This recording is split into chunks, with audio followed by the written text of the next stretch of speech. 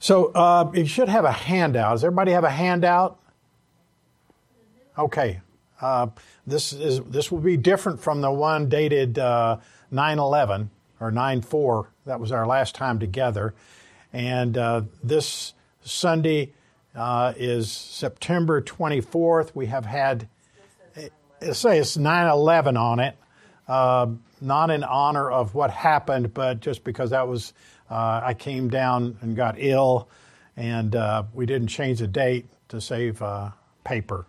And yours should say 9/11. Now, we talked about three different areas of the supremacy of Christ, and the three major statements that are made in this passage from chapter 1, 15 through 18, verses 18, the deity of Christ and his being his relationship to creation and the church. And these three statements about the deity and creation and the church reflect Christ's supremacy. And that's the theme here that is going on. Now, last time we met, which was on September 4th, we talked about Christ's deity. So I'm going to rush through the first part of it so we have time to really look at the second part, creation, and what I'm talking about is right under supremacy of Christ, deity, creation, the church, and on page 1. So I'm going to go through that because it was a long time ago. I'm just barely going to touch on it. Make sure everybody that comes in grabs a handout too, because they'll be lost without a handout. Okay. So let's look at 15 through 18 in chapter 1. If you'll keep this open, we're going to refer to it a number of times. Today is going to be challenging. This is not an easy subject. I have a finite mind. You have a finite mind. Now, mine may be more finite than yours, but I'm going to do my best to share with you some of the deep truths from this passage. And so some things we're going to share that we don't understand it, but we accept by fact, by faith in our Lord Jesus Christ. So this is going to be challenging, okay? All right. Now, I'd like you to follow along as I read out loud verses 15 through 18 of chapter 1 and kind of stay here and kind of keep a thumb if you go to another verse. We come back. Okay. Who is the image of the invisible God? That's what we studied last time. Christ is the invisible, he's the visible image of the invisible God. Now, the firstborn of every creature, verse 16, for by him were all things created that are in heaven, that are in earth, visible and invisible, whether they be thrones or dominions or principalities or powers. All things were created by him and for him. And he is before all things. And by him, all things consist. And he's the head of the body, the church, who is the beginning, the firstborn from the dead, that in all things he might have the preeminence. And I'm going to read verse 19. For it pleased the Father that in him should all fullness dwell. Now, from verse 15b through verse 17 is what we're going to look at today. But I'm going to go back and just look at the previous statement about the deity of Christ in brief. Okay, so the introduction was page 1, under introduction, letter A, verses 15 through 23, chapter 1, present our Lord Jesus Christ clearly as God, supreme over all, absolutely superior to all things. Now, you see where it says this passage reflects all the following? Take your pen or pencil and scratch that out. That's from the last time, and I did not omit it. That's my mistake. Item B, this statement of the supremacy of Christ in this passage, all the way 15 through 23, and primarily today we're looking at 15 through 18, and specifically 15b through 17. This is part of Paul's answer to the heresy at Colossae that held a false view of Christ. Every cult I've ever encountered, the main aspect of that false teaching or heresy is a wrong view of Christ. They distort who Christ is. Okay? Now, there were three major problems with this heresy, and this passage is an answer, Paul's answer to the heresy at Colossae that held a false view of Christ. Right away, he goes in and he says, this is the Lord Jesus Christ. He doesn't say what all the heresy, what the different elements of it were. He goes in and he says, here's the error, here's the truth, here's the truth, here's the truth. So that they knew the truth. They didn't have to worry about remembering the error. He wanted them to remember the truth. First of all, it perverted this doctrine of salvation by grace. They taught wrongly the lie that faith in Christ alone was insufficient. It wasn't enough to save. Number two, it falsely portrayed the Christian life by an emphasis on works. And sometimes they different aspects of Gnosticism said, well, it was okay, it doesn't matter what you do because your body's an apparition and the spirit's the only thing that matters. So you could have license to sin and live immorally. Libertinism, because of the secular philosophy that entered in from the Greeks. And then thirdly, it denied and most importantly, it denied the deity of Christ, our Redeemer and Creator. The false teacher taught that Christ was not God wrongly. Item 2, section 2, the supremacy of Christ.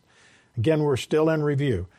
Observations. Okay, in verse 15 through 18, there are three major statements in our text concerning Christ that demonstrate his supremacy. These statements show Christ's relationship to deity, God. We looked at that last week. Then creation, we're going to look at that today, 15b through 17. And then the church, verse 18. And we're going to look at that next week, Lord willing.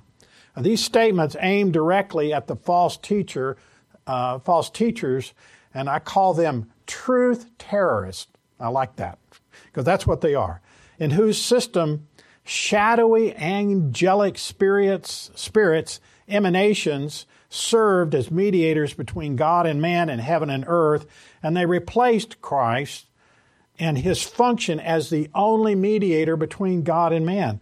Paul emphasizes Christ's supremely significant and sovereign position as Savior.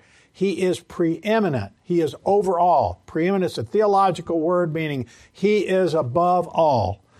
And the ideas presented here are similar to Hebrews 1, 2 through 4 and John 1:18. Hebrews 1 verse 2 says, God hath in these last days spoken unto us by his Son, whom he hath appointed heir of all things, by whom also he made the worlds, who being the brightness of his glory, he's the brightness of God's glory, and the express image of his person, God's person, and upholding all things by the word of his power, when he had by himself purged our sins, sat down on the right hand of the majesty on high.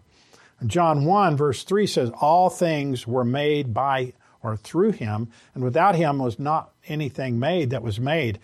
He was in the world, and the world was made by him, through him, and the world knew him not. Verse 10 and verse 14, and the Word was made flesh and dwelt among us, and we beheld his glory, the glory as of the only begotten of the Father, full of grace and truth. Verse 18, no man has seen God at any time, the only begotten Son, which is in the bosom of the Father, he, that is Christ, hath declared him. Christ showed us the Father, revealed the Father to us. Okay, so these statements aim directly, they target the false teachers and whose system all these emanations existed. Okay, so the first statement, still review, Christ and deity. Christ is the image of the invisible God. He's the express image, Hebrews tells us. Okay, number one, Christ has always been, he is, and always will be the image of God. A quote from Curtis Vaughan, Dr. Curtis Vaughan. Christ is the exact likeness, the very image of God, the perfect representation, and the revelation of God the Father. John 14:9 tells us, Jesus saith unto him, Have I been so long time with you, and yet hast thou not known me, Philip? He that hath seen me hath seen the Father. And how sayest thou then, Show us the Father? So here he told Philip that if you've seen me, you've seen the Father. Okay, Christ, item C, under bottom of page 1, under the image, number 1, B1, Christ is the image of God in the sense that the nature and being of God are perfectly revealed in Christ. God, through Christ, enables us to know God and makes God viewable, or reveals God in His nature. The impact is, item D, the impact is that clearly and without question, Paul here portrays in Scripture Christ. I'm swatting flies, some of the emotions there, sorry. I don't know that we have a friend up here. The impact is that clearly and without question in Scripture, Paul here portrays Christ as God. He's the only means or way to approach and know the Father. And now top of page 2, the invisible God. God's invisible to our physical sight and cannot be discovered by our finite minds, our intellect, our imagination, and reason. But Jesus, the Lord Jesus Christ, has made God the Father visible. Now, God cannot be known, item B under 2, the invisible God. God cannot be known except in and through Christ. He that hath seen me hath seen the Father, that I just read in John 14:9. Now, you have a passage there, Matthew 12. That's Matthew 11. Matthew 11:27b, if you want to correct that. Okay. So now we're in the new part. With second statement, remember the first statement is about Christ and deity. The second statement is about Christ and creation. Paul uses this to show that Christ is preeminent. He is the supremacy of Christ. He is above all because He is the Creator. Okay. Now, as I approached this and had a few weeks to ponder on it, being ill, the importance of having a true understanding of the Lord Jesus Christ as preeminent, as supreme, as the Lord over all creation, as the Lord Jesus Christ as the Creator, as Scripture says, He Himself created. It's so important, it's really beyond my capability to communicate to you how important it is. Because if you have a wrong view of Christ, then when you get down here to salvation and you get down here to living the Christian faith, you get all askew. It's kind of like if you start off course, by the time you get 100 miles down the road, you're 5 miles off course. So you have to have a proper view of who Christ is for Christianity. And it also, a proper view of Christ affects our behavior and conduct. If Christ is supreme, and He's the preeminent sovereign in our universe, who's the creator of all things, and if all things are actually even held together because of Christ and sustained by Him, then who is more worthy of our placing our trust in our daily lives, placing our trust in for our daily lives and our salvation for our spiritual and physical needs? Who's more capable for us to rely upon? And who knows us? If He created us, He knows us better than we know ourselves. Now, we always think as pastors sometimes says when he's preaching, I got this. And I have that too. I say, well, I got this, Lord. I got this. No, I don't have this, because the Lord is the one who works in and through us. And if we think that we know it all, or we know even a lot of it, we're wrong, because it's He who has made us, and He's the one that knows best for us. If He loved us enough to die on the cross for us, the second person of the Trinity to come down, who thought it not robbery to be equal with God, but emptied Himself and came and died on the cross for our sins and rose again the third day. He really loves us, and He wants the best for us. And, why would we doubt?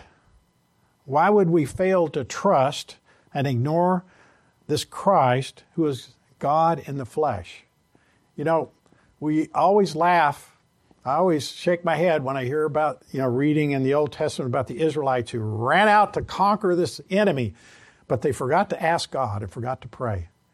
Why would we do that when we know? And that's the whole thing. When we have a proper understanding of who the Lord Jesus Christ is, and that He made everything. He is over everything. He knows everything. He is everything. And He is the perfection of all the attributes like love and omniscience and omnipotence and all of these things. Why would we not trust Him? And that's the application ahead of time, because as I talk about that, I want you to think about that He is what we need to be relying upon. Some people get in situations and they agonize over them and become sick. I remember I wanted to buy a piece of property in Tennessee. I got so upset because I couldn't buy this piece of property because the bank loan said, you're in the military, you don't live here, and we won't give it to you. This was down in the South in the sticks, and they were pretty nice people, and they did that for a reason. That kept people from out of town buying property and all this stuff. But I made myself sick over that. But truly, what's important is I should have realized that was not what God wanted me to do. He had something else for me. And sure enough, later on, like 5 or 6 years later, I bought a piece of property that was right across from my parents' house, and it was a much better thing. And I thought, boy, I sure learned a lesson for that. The lessons that cause us pain help we remember most. And my worry and my fear and my knowing best, rather than resting in God's provision, who knows everything and does everything for our good, I rested in my own knowledge, which was wrong. And I paid the price physically for that. And that has helped me a great deal. Recognize, we'll come across something and we'll think, wow, we wanted to go on vacation this year to Florida, and they had no reservations as of like June or something. And we're going, how can you not have reservations? This is 6 months early. And they said, we don't have enough consecutive days. We got 2 days here, 3 days here, 2 days here. You want to move around? No. We were upset about that. And I got to thinking, Lord must not want us to go. Sometimes He allows things to happen because He wants to shut that door. Now, if you persist and go, there may be a reason you find out later that He didn't want you to go, and you don't find it out till later. So sometimes He wants you to persist. Yeah, but we can rest. The bottom line is that we can rest in God's provision. He is a great God. The Lord Jesus Christ wants the best for us and leads us in His way. And often we get our own perspective and we can't proceed, and we get upset, or we struggle, or we agonize. We wonder, I got COVID in, I think, September 10th or 12th, and I thought, no, Lord, I wear a mask all the time. I wear gloves in the store. How could I get COVID? Well, you can get COVID anywhere. And so, I had to realize, wait a minute. The Lord wanted me to have it for some reason. I don't know what. It certainly humbled me. Maybe that's the reason, huh? But I had to trust in the Lord's provision. This is what the Lord has for me. This is a world full of sin and a world full of problems. And so I was on the sidelines for a couple of Sundays because of having COVID. Now, I don't know why the Lord allowed that, but I trust in His purpose. I know that He wants the best for me. He will take care of me. He will help me no matter what. And I think it's important for us to realize that we have a God that we can trust far more than we realize and far more than we do. The Lord Jesus Christ is God. Now,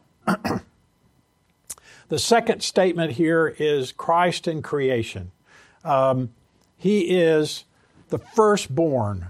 That is also found in Colossians 1:18, Romans 8:29, and Hebrews 1:6. And I was going to read the Hebrews 1:6 passage, I believe. Maybe not.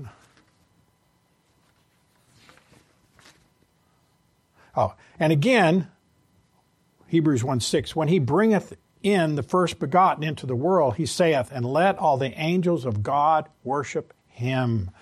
Now, the word firstborn there is, put the Greek word in your under 1a, right under C, at the top of page 2. It's spelled P-R-O-T-O-T-O-K-O-S. And it has two meanings. It means priority in time, is the first, and then supremacy and rank or position. Item B there. Christ is before all creation in time, and also He's over all in place and position. Reading from B, right under 1, under C, second statement, Christ in creation. Item C, primary emphasis is that Christ is supreme and over all and head of all creation. And item D, the firstborn, is a reference to the Old, it may be an analogy, and I think it is, to the Old Testament's firstborn rights and privileges. Remember the birthright, Esau and Jacob? Remember that? That's that same issue. Curtis Vaughan has said, he quotes, he says, as Lightfoot, that's a scholar in the New Testament, and others see in the word, this word firstborn, an allusion to the ancient custom, the Hebrew custom in the Old Testament, whereby the firstborn in a family was accorded rights and privileges not shared by the other offspring, any other offspring. He was his father's, that person that had the birthright, had his father's representative. He was his father's representative and heir, and to him, he was given the management of the household. Following this line of interpretation, we may understand the passage to teach that Christ is his Father's representative and heir and has the management of the divine household, all of creation, committed to him. He is thus Lord. Christ is Lord over all of God's creation, all of the universe, everything. Now, and I think that's the idea. Christ is before all creation in time, priority in time, and He's over all in place and position. So He is preeminent. He's supreme. And what it doesn't mean, item E, and you see the word not in big letters, the biggest font there. I would make it bigger, but I didn't want to lose space on the page. This does not mean that Christ is part of creation. He's not a created being. Christ is not a created being. Christ is not a created being. Christ is not a created being. That's one of the errors. He is not the first of all created beings because He was not created first. He always existed. Now, there's where faith comes in. We don't know anything that didn't have an origin of some kind. Well, Christ always was, is, and will be. Christ is distinguished from the creation by the context as it shows that he's the sovereign Lord who created all things. He can't be the creator and the created. So he's the creator who created. He was before the created, and he created all of everything that existed. And the grammar also indicates that Christ is separate and sovereign over creation. Now, I have a quote that I want to share with you because I think it's good, but it's challenging.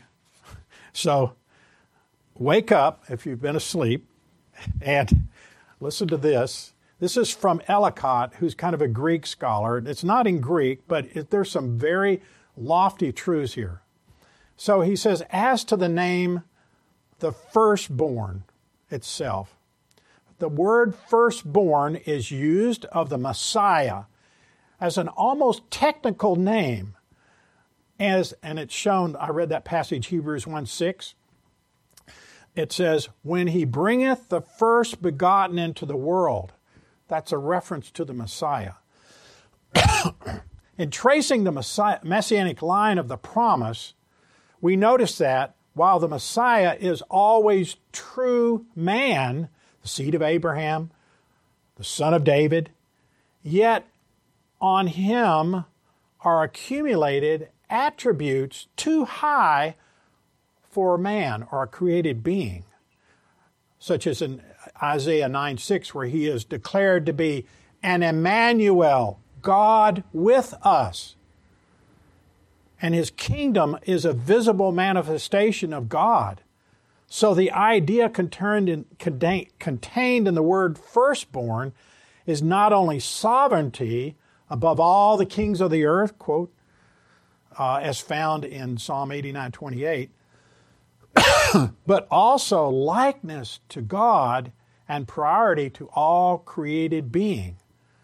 So in verse 15, we have the image of the firstborn and the image of God, these two things. So we have the declaration of his eternal unity of God, all that was completely embodied in the declaration of the Word who is God, in John 1, up to which all of the higher Jewish speculations had led, where he talked about the Messiah coming. And we see the distinctness of his person, the begotten of the Father, the true Messiah of Jewish hopes, and the subordination of the co-eternal Son to the Father. Excuse me. I know that's kind of technical, but I wanted to share that with you because I thought that was really good at showing the words here and the prophecy actually reflect that Christ is God. Okay, number 2, under C, Christ and creation. For by him all things were created, verse 16 and 17. Christ is the firstborn over all creation because he made it. He made creation. He made it all. He's over it. He rules it. Creation owes its existence, cohesion, and unity to Christ. Now there's 3 prepositional phrases in verse 16 that describe Christ's creation. Number 1, by or in him. Number 2, through him. Vestiges of my illness, sorry. So by him in verse 16a, through him, verse 16b, and for or unto him in 16c. So verse 16 reads, for by him were all things created that are in heaven, that are in earth, visible and invisible, whether there be thrones or dominions or principalities or powers. All things were created by him and for him. So 3 prepositional phrases there, okay? Now, if you notice those 3 items at the bottom of page 2 that are indented to the left, by him, through him, and for or unto him, that describes each one of those, 1, 2, and 3. So by him, verse 16, reflects the author. He is the creator of the act of creation was by Christ and by and in his person and power. Creation originated in Christ. He caused and completed it. He was a divine authority or sovereign source with the Father's counsel. Number two, that's easily seen. Number two is a little bit more of shade, a little more difficult to see. He was the agent of creation through him. And the word there is, for the Greek scholars, is dia. It's an agent that's a cause or an instrument of means to a goal. And this preposition is also often used to reflect salvation, redemption, mediation between God and man. Ephesians 2:18 and 1 Thessalonians 5:9. In the interest of time, I won't read those. It's used here to reflect that all of creation is from God through the agency or mediation of Christ. John 1:3 and 10. 1:3 says, all things were made by or through him, and without him was not anything made that was made. And verse 10 says, he was in the world, and the world was made by or through him, and the world knew him not. So he is the agent. He's the author of salvation. He's the author of creation. He's the agent of creation, and he is the aim or goal or ultimate purpose. So that's for unto him, the last one. Creation is for or unto Christ in the sense that he is the end, reason, or purpose, and aim for which all things exist. Now, that really expands my little brain. You mean all of creation is for Christ? Yes. And I have a quote here from a gentleman named H.C.G. Moule, M-O-U-L-E. They are meant to serve his will, to contribute to his glory. Their whole being willingly or unwillingly moves to him, whether as blissful servants, they shall be as it were his throne, or as his stricken enemies, his footstool. The end or aim of all creation is Christ. He is God. Creation is his. Now that has a lot of effects, a lot of things, a lot of ramifications if it's all his. Let's look at top of page 3, top of page 3, all things. It's used 2 times in verse 16. For by him were all things created that are in heaven, that are in earth, visible and invisible, whether there be thrones or dominions or principalities or powers. All things were created by him and for or unto him. So all things. That's used to describe the whole created order, the universe. It means the totality of things, including everything in creation, the entirety of every created thing. And Erdman says, Charles Erdman says, he too is the goal. He too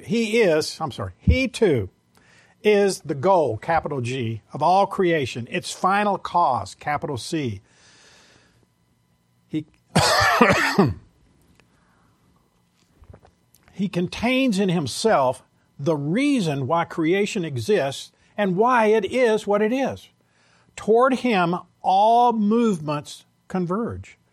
In his kingdom, ultimately, all creatures will realize the eternal purpose of God. Nor is Paul satisfied with the inclusive phrase, all things. He insists that the supremacy of Christ is not bounded by the material universe, but includes all spiritual beings as well.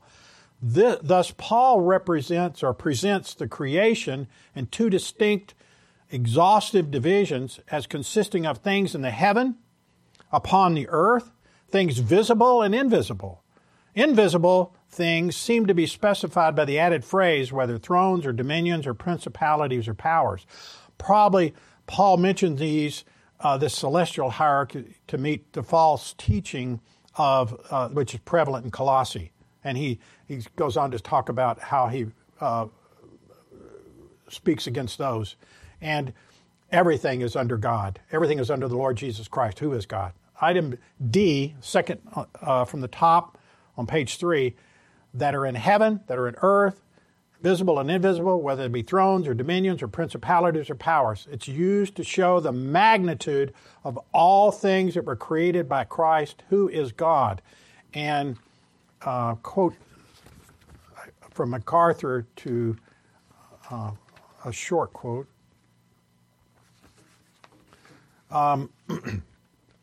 These thrones or dominions, rulers or authority. These are various categories of angels and spiritual beings which Christ created and rules over. There's no comment regarding whether they're holy or fallen, since he is the Lord of both groups. The false teachers had incorporated these into the heresy of worship of angels, including the lie that Jesus was one of them, not over them, and he was only a spirit created by God and inferior to he was merely a spirit created by God and inferior to them. Paul rejected that and made it clear that angels, whatever their rank, whether holy or fallen, are mere creatures, and their creator is none other than the preeminent one, the Lord and Savior, Jesus Christ. And the purpose of his catalog of angelic ranks is to show the immeasurable superiority of Christ over the false teachers or any being that false teachers could suggest. And that is the note primarily that Paul insists that all things are subject to their creator. Let's look at created by. It's used first. It's used twice in verse 16, and he says that for by him all things were created, and then down at the end he says all things were created by him and for him. Now, the first time it's used to indicate Christ's definite and distinct act of creation. It was by him at a particular, specific time. Christ was the instrument of creation. He's the creator. Now, the second use is a little more subtle because it's a verb in a perfect tense. Now, I know that everybody hates grammar, but bear with me. Just listen with me and listen to the result of the grammar if you don't like the grammar. Okay. It literally says, has been created by him and for or unto him. Has been created. Okay. So it's in a perfect tense. And that indicates that the action has taken place for which there's a result that has a continuing effect. Now, and an abiding result. Now, if there's creation, it's still here. I'm part of that creation. If the creation wasn't here anymore, I wouldn't be here. That's an abiding effect. I like that abiding effect because I'm here, okay? So if you think of it like that, that helps you, that's fine. The perfect tense emphasizes the duration and persistence of the act of creation, and that it continues and is ongoing. The universe stands created by him and for him. Christ is the creator over all. Now, there's a man named Goethe. It's spelled Goettsche. He's a German, apparently. But he's in a church in La Harpe, Illinois. I got a hold of a sermon of his, and he said, do you see the practical nature of these truths? Let me give you some practical implications. Since Christ created all things, we owe our allegiance to worship him. He's the creator. He is God. He said, since Christ created all things, he understands us and the needs that we have better than we do. Number 3, since Christ created all things, nothing can hurt us if we rest in him. No power in the world is superior to his. Who could separate us from the love of Christ? That type of idea. Since Christ is the end or ultimate goal of all things, only the person who is aligned with Christ and following him is headed in the right direction. And I really like that. Our belief and understanding of the supremacy of Christ has profound effects on our conduct. Because if we don't really believe that Christ is the Creator, we're going to struggle in relying and resting in Him. I know people that cannot rest in Christ. They're always under turmoil. Even if they don't state that they believe that Christ created them and knows them and loves them and cares for them, by actions, they're showing that they don't. You know, I've heard it said, conduct is some of the best theology, you know, as far as practical, what people actually believe. People practice what they believe, and whatever they do is generally what they really believe. Okay, so He is before all things, F, on page 3. And He is before all things. Now, in our language, the last grammar thing, okay, He is a separate word. If I say, if I wanted to say that Cindy went to the store, I would say, she went to the store. But in other languages, the she would be wrapped up in the verb, and you'd have a tense of the verb that would indicate a pronoun of even masculine or feminine, and it would be wrapped up in the verb and on the ending. And Spanish is like that. But if you add the pronoun in front of it in Greek, it emphasizes it emphasizes the fact that Cindy went to the store, and here He is before all things. He is a separate word in addition to being included in the verb and the phrase. It meant He Himself and He and no other. It distinguishes and emphasizes Christ as separate from the created things and above them.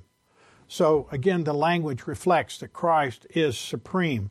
He is before all things, means He's before all in time, also in rank. He existed before creation and He's over it. It's similar to the firstborn of all creation in 15b that we looked at first. All things refers to the universe, the whole of created order, everything. Now that, when you start thinking about the galaxies and all of that and light years and all of that, that's just mind-boggling. But Bible teaches this. Now,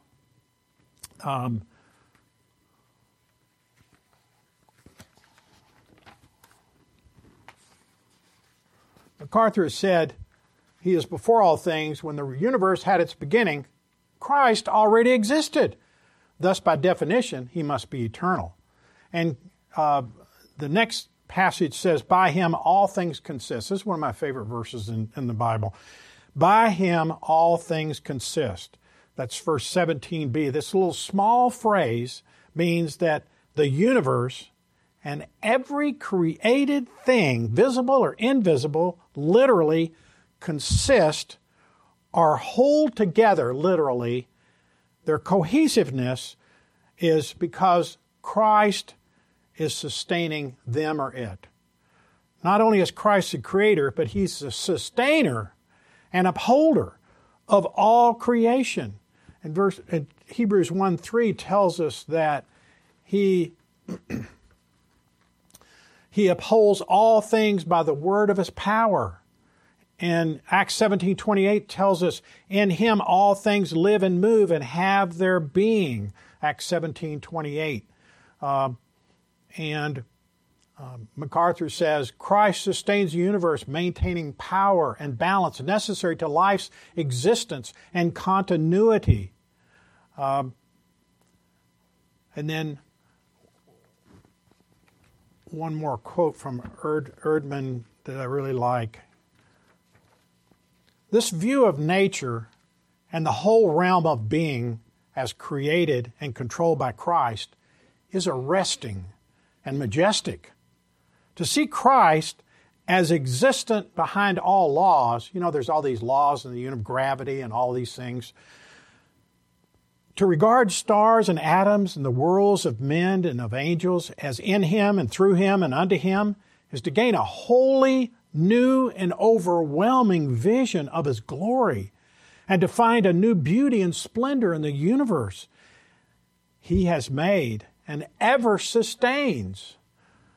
Not only did he create it, but he keeps it going. Paul adds that the idea through this language that Christ also continues to sustain the universe, its operation, its cohesion. Apart from him, it would disintegrate. And Lightfoot, we quoted before, J.B. Lightfoot said, he is the principle, Christ is the principle of cohesion who makes the universe a cosmos instead of a chaos. I like that. As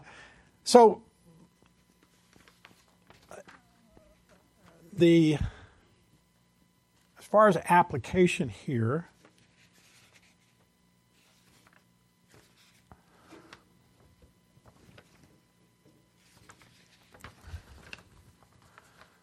this is from Goethe again, the German guy.